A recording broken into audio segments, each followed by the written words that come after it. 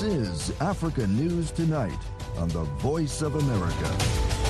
Hello and welcome. Welcome to VOA Africa. Thank you for joining us. I'm Yeheyes Wuhib in Washington. Here's what's coming up on Africa News Tonight. Yeah, Al-Shabaab has been trying to disrupt Somali elections. The leader of Al-Shabaab last year has issued an audio in which he directly threatened people who are participating in the elections. That was Harun Maruf with VOA Somali Service on Al-Shabaab's latest effort to derail the country's parliament and the long-delayed presidential election.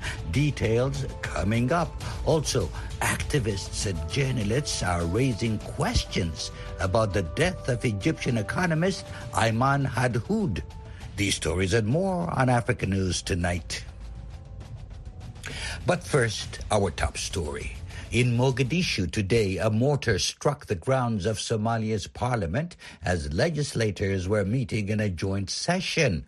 Harun Maruf with VOA Somali Service tells my colleague Kate Bondawson the attack came as legislators were wrapping work on the schedule for electing the body's leaders and for selecting the country's president.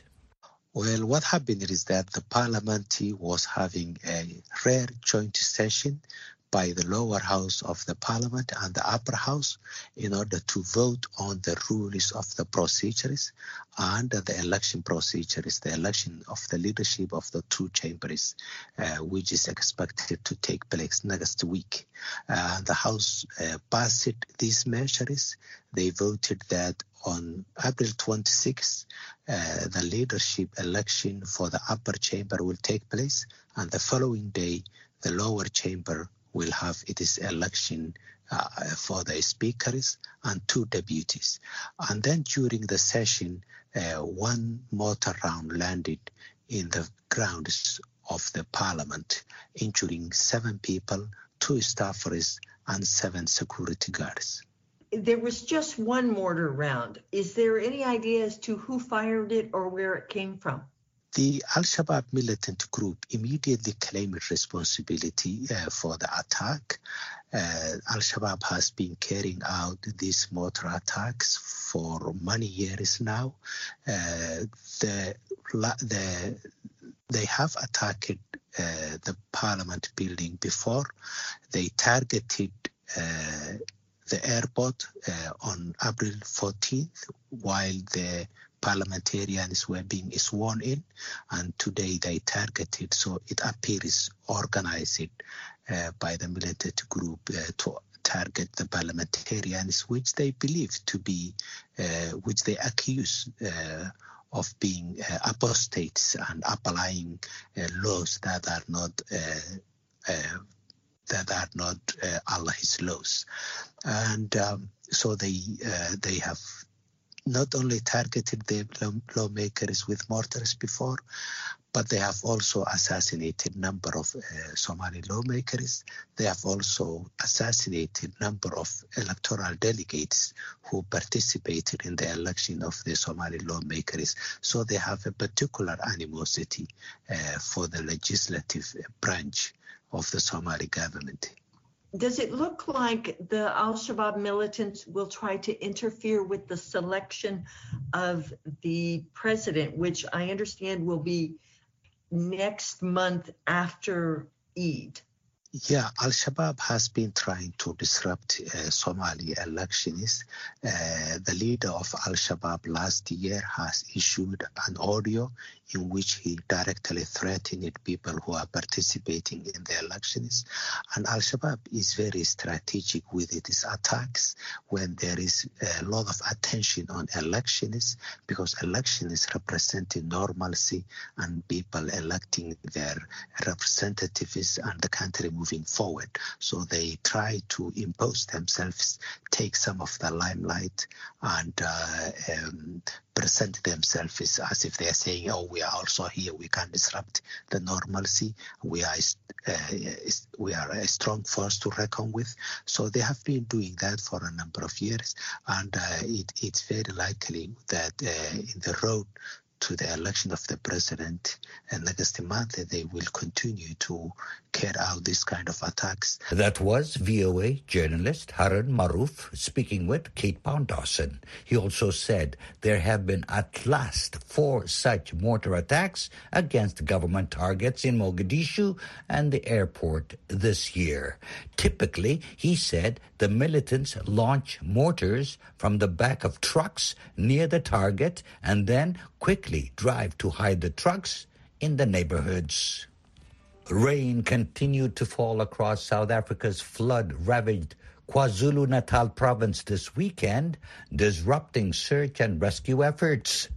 A storm last Monday dumped more than 300 millimeters of rain within 24 hours on the province's coastal region. Rain's fallen steadily since then.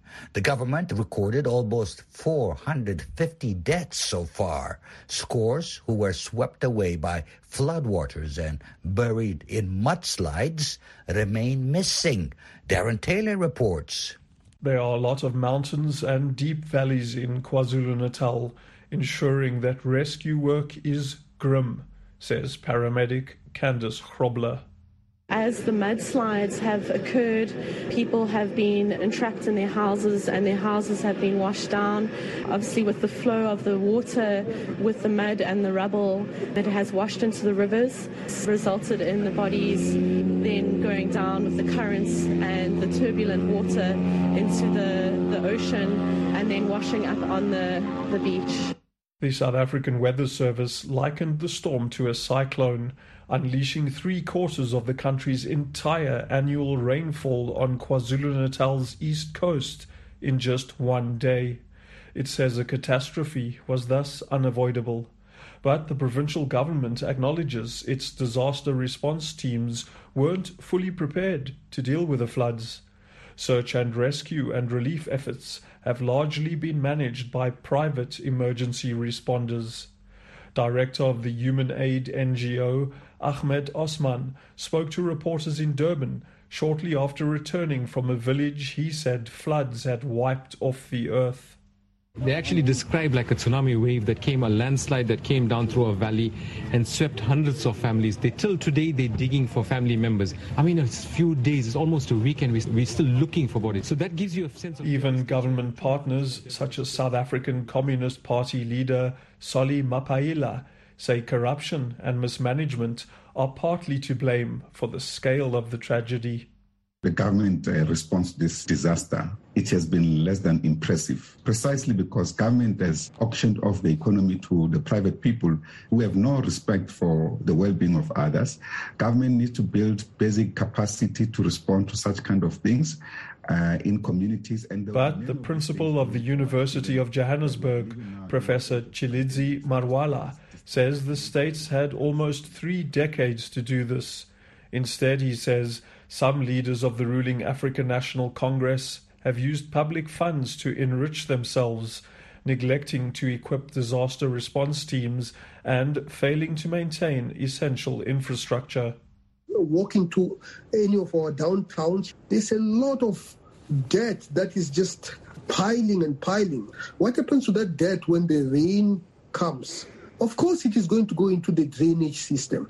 It means the drainage system does not work. It means that when you have floods, the impact of those floods on people's lives, on people's well-being is going to be severely negative, and we need to do something about that. Civil society organizations and engineers say some of the death and destruction could have been prevented had the provincial government listened to experts when floods hit KwaZulu-Natal in 2017 and 2019. Urban planners advised local governments to stop people from building homes on hills and near rivers and to clear blocked drainage systems.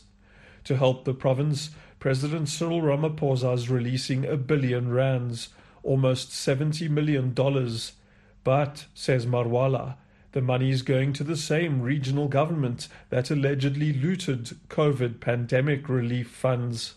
Whatever resources that are going to be put into place to rebuild KZN, they have to be used for rebuilding KZN. which basically means that our procurement must be as efficient as possible, which means that the amounts must not end up in people's pockets. Good news is that the authorities have reopened the port of Durban and have found alternate routes for trucks, allowing fuel, food, and other essential items to reach victims. For VOA News, I'm Darren Taylor in Johannesburg. Activists and journalists are raising questions about the death of Ayman Hadhoud, an Egyptian economist, last month in a psychiatric hospital in Egypt. Social media posts are highlighting official contradictions in his disappearance 2 months ago. Reporter Angie Omar has more on the story. 2 months after National Security Agency agents took Ayman Hadhoud into custody, his family was notified he had died, and they were to claim his body. The 40-year-old Hadhoud was a prominent economic researcher and a co-founder and board member of the Liberal Reform and Development Party. His family last saw him alive on February 5th, when he had dinner with his brother. According to the Committee for Justice Rights group in Geneva, Hadhoud's family had no official confirmation on where he was until the police notified them on April 9th that he had died a month earlier in the Abbasiyah Psychiatric Hospital. Police say the delay in notifying the family about his death was because they didn't know how to locate his family. The public prosecutor's office says a preliminary investigation showed there was no criminal suspicion in Hadhoud's death. The prosecutor's report says Hadhoud was arrested on February 6th after a building guard reported he was attempting to break into an apartment. The report says he displayed erratic behavior and his speech was incomprehensible, so he was referred to a psychiatric hospital. His family has told rights groups that Hadhoud had no history of mental illness. Muhammad Anwar Ismat al-Sadat is the founder of the Liberal Reform and Development Party and the former member of parliament. He says, while some activists say Hadhoud was the victim of a forced disappearance, that is not clear. Sadat says there was an action from the hospital because when Hadhoud's siblings went to the hospital to ask about him, the hospital denied he was there, and that's a responsibility. Moreover, Sadat says how could someone die in a hospital and be kept at a mortuary room without informing his family? That creates doubt on how he died. Sadat said there are unconfirmed reports that Hadhoud was tortured. He says many people want to know the truth behind his arrest and death, and he is among them. Sadat asks what happened. What was Ayman's physical condition when he was admitted at the hospital? What was his exact state? He says they want to check the official papers and records. John Hirsch is a program director at the rights organization Democracy for the Arab World Now and led an investigation into Hadhoud's death. Hirsch says there are contradictions in the information from the public prosecutor.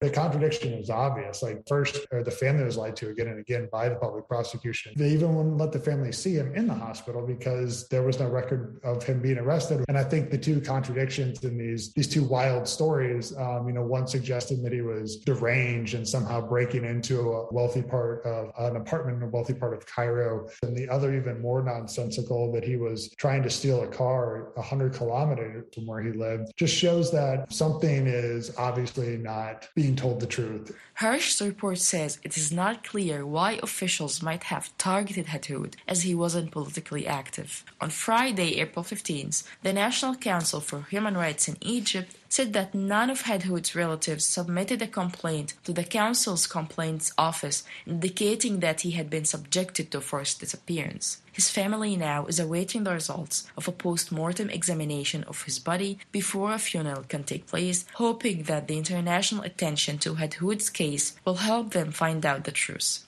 Angie Omar for VOA News, Cairo. Tunisia will work with countries that have offered to help prevent environmental damage after a merchant ship carrying up to 1,000 tons of oil sank in an already polluted area. The Defense Ministry said yesterday the ship was heading from Equatorial Guinea to Malta when it sank 11 kilometers off the coast of the southern city of Gabes on Friday. The Tunisian Navy rescued all 7 crew members following a distress call. Tunisian authorities have opened an investigation into the sinking, which the Environment Ministry said was caused by bad weather. The Gape's coast has suffered major pollution for years, with environmental organizations saying industrial plants in the area have been dumping waste directly into the sea. In Zambia, commercial farmers are unsettled by rampant fuel hikes. They're urging government to consider subsidies to cushion the agriculture sector, fearing that fertilizers and other inputs will equally skyrocket. But the Zambian government, which recently refused to remove taxes from petroleum products, blames the increase on the invasion of Ukraine by Russia. From Lusaka, reporter Elias Limwanya sent this report. Commercial farmers say they are struggling to cope with price hikes for fuel and imports. On April 14th, fuel was increased to $1.40 per litre from $1.13, a move farmers say is not sustainable for the agriculture sector, which was recently hit by flash floods. Ruth Henson is a farmer in Zambia's southern province, which produces over 70% of maize, the country's staple food. The impact is going to be felt quite strongly, I think, on fertilizer and fuel. The biggest opportunity is for people to go organic. Then we don't need to worry about the price of fertilizer. The government needs to take some of what they were spending on fertilizer subsidy and invest it into organic training, starting with the extension officers and then on to farmers. Dr. Frank Kayula is the executive director of the National Smallholder Association of Farmers in Zambia. He says while the impact may not be felt now, the war between Russia and Ukraine is likely to have a harmful effect on the country's farmers. Ukraine alone contributes about 50% of fertilizer to the world market, most of which is supplied to Africa. Meanwhile, Russia is the largest supplier of natural gas and accounts for about half of all nitrogen and potassium fertilizer used by farmers. Dr. Kayola says the war is a setback. These have an impact on the cost of production in Zambia. The farmers are getting inputs that are being transported by this transport system, which are using fuel, which has gone up. And at the same time, when you look at the increasing prices globally, we know now that the cost of our fertilizer in Zambia will be very, very expensive, beyond 1,700 kwacha per pocket. That's a huge price. Chance Kabaye is the executive director at the Indala Agriculture Policy Research Institute in Lusaka. He says policymakers need to come up with alternatives to offset the high price of commodities as a result of the war. Various countries are having similar discussions all over the world.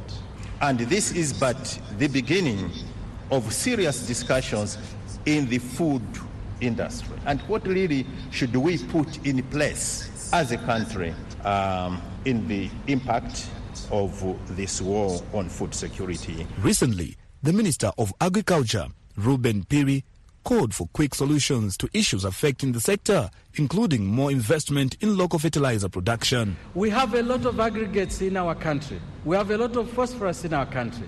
We are encouraging you to bring machinery to start crushing and making fertilizer within the borders of Zambia. We could not be comparatively have the advantage to compete with large-scale production, but I think a start is important. Rinik Mapanza heads one of the largest farmers' cooperatives in the country. The challenge is imminent and very serious. Because most of our small-scale farmers, I think, they won't harvest a lot. The majority, I think, of the farmers have their crop destroyed. Hence, I think there's a reduction in selected areas, which are the ones we normally, but I think this year it has dropped to 30%. For now, many farmers are hoping that the government does not again raise the price of fuel in its regular monthly review. Some observers say an increase could adversely affect food production and hunger in the country. For VOA Africa, I'm Elias Limwanya in Lusaka, Zambia.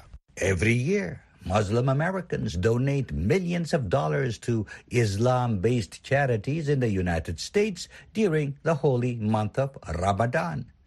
The religion stipulates that Muslims must donate 2.5% of their wealth once a year to help the poor and needy, a process called zakat, an Arab term meaning that which purifies. The Muslim American Society is a religious, educational, social, charitable, grassroots organization in the state of Virginia. While charity is a major practice of the organization, it becomes a priority during the month of Ramadan. The month of Ramadan is one of the blessed months in Islam. That's the month where Muslims pay zakah for their money, for their wealth, that their annual zakah on their money. In addition to that, Prophet Muhammad ﷺ taught us that giving to charity, not only in the month of Ramadan, but throughout the year. And we learned that Prophet Muhammad ﷺ, he was the most generous in the month of Ramadan. And that's why most Muslims really trying to follow the steps of our beloved Prophet Muhammad ﷺ. So how do charity contributions are collected by Muslim organizations in the U.S.? Most of it is really happen in the masajid and through the organizations. We leverage the technology nowadays. For example, we have online campaigns. We also leverage the tools of people paying through credit card, cash, reaching out in massive campaign through software, also during Salah, in Jum'ah prayer, and also during Taraweeh, during the last 10 nights of Ramadan. We ask people for donation for specific cause. For example, to provide iftar, to help the orphans, not only within the United States, but also overseas. We try to help as much as we can across the globe. With inflation and a tough job market in the United States, did charity collections suffer a decline? Actually did not. I'm really just amazed. The people are continue to giving to charity, continue to help. Yes, I understand inflation is big, but people still have jobs, and the people who still have the will and believes that helping others, that is really helping themselves. So we really not seeing an impact. Actually, on the contrary, we're seeing more people are giving, not to help just a local community, but the community at large. With the flow of Afghan refugees to the United States, does the center give them a priority in charity giving? Many organizations provided services, provided with campaign collections towards our brothers and sisters that arrived from Afghanistan. I know there was a collection of new clothes, food in many centers. I can name a few of them, like Adam Center, like Darul Hijrah. So there is a lot of organization really try to help them to adjust, but at least provide them the means to live day by day. Poverty does not know religion. When you are hungry, it doesn't matter what religion you are. Do Muslim Americans give charity to some non-Muslim poor? Oh, absolutely. I'll give you just an example of a Muslim American Society, our community center, for example, that I volunteer there. We have every Wednesday, and I know Darul Hijrah does, I know the Adam Center does, those are the big ones. For example, every Wednesday we have our food bank, and our food bank, anybody can come in. We provide them with bread, egg, meat, vegetables, fruits, and anybody can come in and collect. We see a lot of our brothers and sisters in humanity, Latinos, we see white, we see black, we see a lot of people coming in. They come through, it's a drive-through, they collect the food they want, and they go. We don't ask any question if you're Muslim or non-Muslim or whatever, as long as you have a need for food, and we provide it to do. And that's the teaching of Islam, that you give the people who is in need and the hungry, and you keep an eye on your neighbor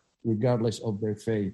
And our community center and all the Muslim organizations, they do the same thing. Salah Ahmed, an active volunteer with the center, explained to VOA senior analyst Mohammed Al-Shanawi why Ramadan represents the top month of charity for Muslims. And that wraps up this edition of Africa News Tonight. I'm Yehiyas Wahid in Washington. For all the latest developments on the continent 24/7, visit our website at voanews.com. On behalf of our producer, Mokbilia Baro, thank you again for tuning in and choosing the Voice of America.